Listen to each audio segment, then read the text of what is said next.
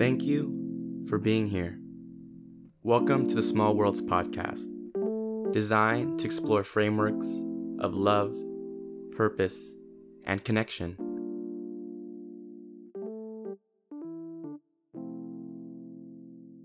Do you want it all if it's all mediocre? Staring at the wall and the walls full of posters, looking at my dreams and who I want to be. I guess you gotta see it to believe. What's good, homies? You know I had to make at least one actual Small Worlds reference. So if you didn't know, those lyrics were taken straight out of Small Worlds by Mac Miller off his album Swimming. If this is your first time here, I welcome you. My name is Yanni, and I'm looking forward to you staying during this podcast because, I love you. And if you're coming back, I also love you. Welcome back to episode 4 of Small Worlds, a podcast inspired by Mac Miller, the GOAT himself. I want to ground this podcast in the concept of doing less. You hear that silence? Are you comfortable with it? Are you uncomfortable? Well, whatever you're feeling, the fact of the matter is we all have a relationship with silence. And I, for one, love silence. You know how people say there's an awkward silence sometimes in like group conversations, or even when you're in a group of people that you don't even know and someone just drops something and you're just like, dang, what do I even say? And that's what's so interesting. For some reason, I guess I can only speak from the I perspective, but from what I've witnessed from other people, strangers, even with myself, there always tends to be some urgency to give a response, to do something, to fill the silence, even if we don't have anything deep or quote unquote valuable to contribute to a conversation. No one really wants to chill with silence on the larger scale of things. And I want to push on this idea of silence outside the dimensions of just sound. I'm talking about like when you're waiting in line for your food to be ready for pickup, or you're waiting for your gas to be pumped for your car, or you're just waiting in general for something. There's a really good chance you pull out your phone to either go on Instagram for the 100th time, check Twitter, check Facebook, check your messages. Everything's pretty much updated at this point, and yet you're refreshing your feed, you're refreshing something because you just need to take in some new information. You know what I'm saying? Please tell me you know what I'm saying. It's okay if you don't, because if you don't, well, I commend you. I commend you because that's hard. It could be so hard, and it's hard for me, to be quite honest. I feel like I'm so glued to my phone despite all this introspection, despite preaching all of this like, be comfortable with yourself, be able to be adaptable to the mundane, and be present in the real world. I'm not here to tell you all like it's a bad thing or it's an objectively good thing to be on or off your phone, but I do believe there's multiple accounts in our lives where we are seeking time just to be present with the world, to relax. Even if we go to the beach, even if we go travel somewhere, the first thing we gotta do is pull out our phone. And that phenomenon is just so damn interesting. I want to give a quick, genuine shout out to all my public transit commuters out there, especially from the Bay Area. If you've ever been on BART or Muni, but specifically BART, especially when you're traveling from the East Bay to SF or vice versa, if you look around, everyone got their phone out. Everyone's like watching TV, playing video games, texting someone, something. But I'm telling you, there's only one justification for having your phone out and having your headphones plugged in when you're on public transit, and that's definitely to listen to the Small Worlds podcast, hosted by your boy, Yanni Tsunami. Follow me on Instagram. What's good? All right, back to my actual point. So I ask you, the beautiful listener, when was the last time you waited for your food to come or your food to be ready? The last time you were commuting back home or commuting somewhere, the last time you can remember you were just waiting for something and didn't pull out your phone, didn't force a conversation or even have a conversation with someone. The last time you waited and did nothing. This is probably going to sound like the only academic piece in this whole episode, But when you think about the foundations of capitalism, it's such a transactional model. And when I think about internalized capitalism, one thing that comes to mind is that we have to operate in a zero-sum game. If we're not doing something, we have to be busy. If we're off work, we still got to be doing something productive.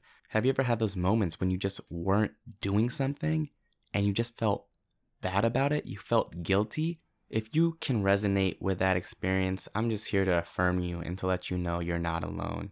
So the bigger question to frame all of this is, why do we identify as human beings when most of the time we're human doers? What does it mean to just be and expect nothing else, especially around work and quote unquote productivity, to balance out this sensation of quote unquote nothingness, being, stillness, being present? When I look back at my 4 years as an undergrad at UC Berkeley, despite all the tests, all the challenges, all the hardships, every job application I put out, the biggest challenge that stayed constant from my first year all the way through my senior year was being able to grow confident and comfortable being with myself, spending time alone, and sitting and being present with just stillness. As a young freshman, I already made friends with almost everyone on my floor. I had the opportunity to room with 2 people. I joined a dance team super quick and met people on other dance teams. I found the Filipino community halfway through my first year at Cal. I was just surrounded by so much social vibes and good vibes and amazing people. Not to mention, I pretty much got into my first very serious relationship at the start of my freshman year that extended all the way through my junior year. Given all of this back and forth, I actually had no pocket, no opportunity to understand what it's like to be alone, to be by myself. There were so many nights I went out to the bar Cornerstone by myself and sat at the counter just drinking and thinking, and sometimes I wasn't even thinking, I was just sitting there, and I felt like if someone saw me, they would probably ask, what is up with that person? And this is so interesting because I just watched an interview with Tyler, the Creator, and he mentioned oftentimes depression is mistaken for self-awareness. And in those moments, although I was doing nothing, I wasn't talking to anyone, I was just being, I felt good. I felt like it was those types of moments that reminded me of what being present is truly like, what just being is truly like. To not be thinking about what's next, to not be thinking about my past, to be in a state where I'm just receiving what the universe has to offer, receiving this drink, just receiving, at a place of pause where I don't need to make something, do something, talk to someone, at a place where I could just be quote unquote dead weight and just chill. And it was experiences like those where I took this sense of independence with me to the park, with me on walks, where I put my phone in my pocket, where I didn't even choose to listen to music, where I chose to let the sound of nature, the sound of traffic, the sound of people passing by, everything that had the essence of nature make its way into my pockets so that I could just be present with the world. Even to manifest the message of today's podcast, right after work, I took a bike ride to one of my favorite spots in the city, which is right under Cupid's Arrow, sitting in the grass where I could just take a look at the Bay Bridge. I've made the trip down here a couple times just to sit, to be present, sometimes to read, sometimes to call a friend, but spend the majority of the time just sitting, soaking up how beautiful it is to be surrounded by such huge monuments, to be surrounded by the water, surrounded by people passing, dogs running and meeting each other for the first time. Just to witness people do their thing is such a joy. When I'm not outside manifesting this concept, especially because of COVID for the most part, I've made a new relationship with my couch. A relationship where I'm on the couch, but the TV is not on. Where I'm on the couch and I could just stare outside my window. Stare and not analyze anything. To just look outside. Just to be amazed that the world is continuing to move on, and that we can choose to pick pockets of stillness, to receive, to regenerate, to heal, to just breathe. So this is where I ask you the last question of today's episode, the beautiful listener. How can you put yourself in positions to receive, in positions of stillness, in positions of being?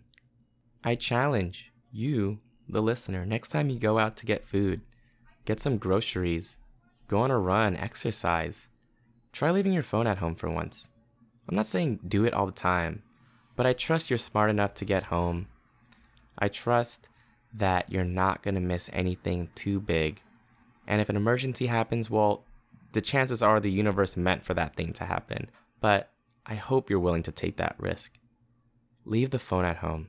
When you go outside with a mask on and social distance, that you get in touch with the world around you, that you could be more present with your breath, your mind, your body, and your spirit.